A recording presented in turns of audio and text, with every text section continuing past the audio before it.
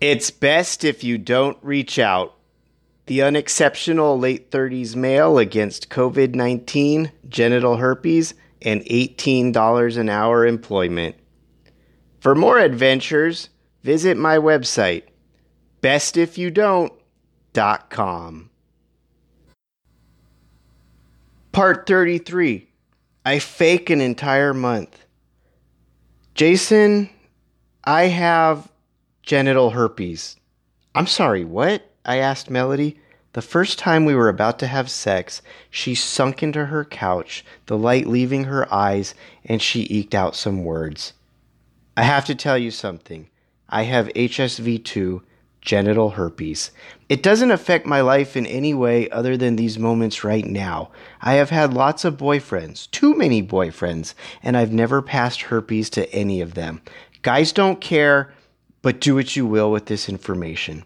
My head was spinning, but I knew I had to muster a supportive response of some kind because this woman I've been falling in love with did something brave. I told her, "Thank you for telling me.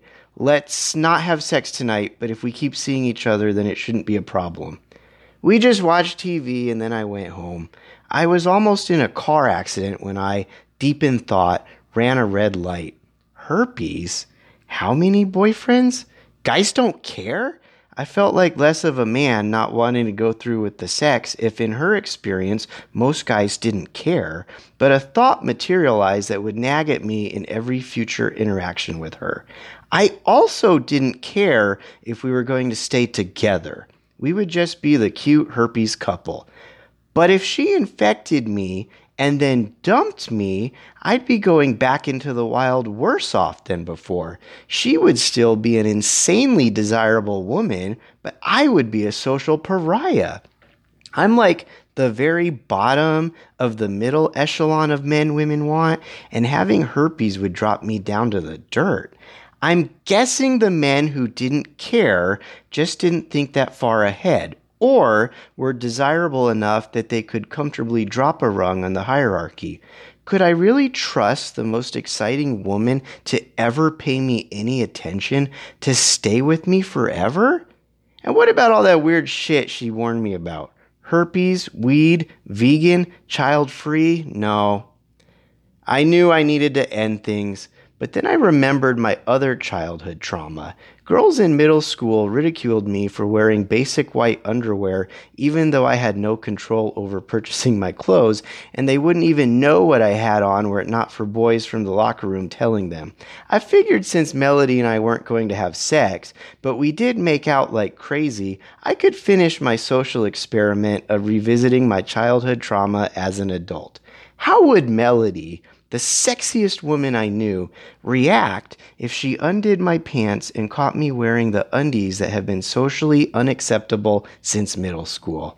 I picked up some briefs from the dollar store and shoved the stupid colored boxers I'd been begrudgingly wearing since 6th grade way aside in my drawer. When I put my new underwear on the next day, I found them very comfortable.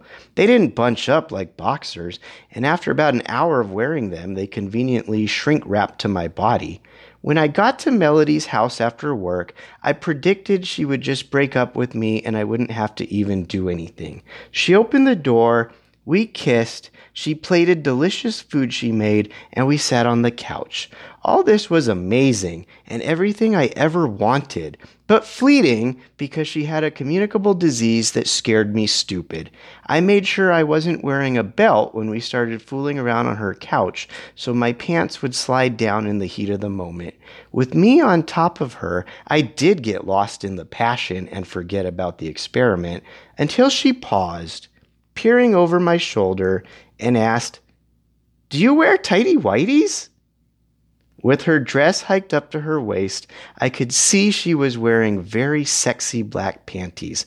I thought of a response and told her, "You know by now I'm pretty basic." She then asked a follow-up question, "Every day?" I hesitated, and she giggled up her own answer. "That's a yes." I shrugged and told her, "Look, in our relationship, you're the sexy one. You're the half wearing sexy underwear. She thought about it for a moment, then said, "Okay, I can handle that," and she pulled me back into making out. For some reason, the whole exchange made me incredibly horny. I think that's just an unfortunate side effect of childhood trauma. We both stripped down to our underwear, but eventually I rolled off her, not wanting to take this further because of the herpes. Ugh, life is not fair. Sitting there with a hard-on that my new underwear could barely contain, she asked if I wanted her to take care of me with her mouth. I begged her to do so, and she ripped the waistband of my briefs, getting my dick out. I'm not sure you can call what I got a full blowjob, because after just 3 sucks, I came like a fire hose.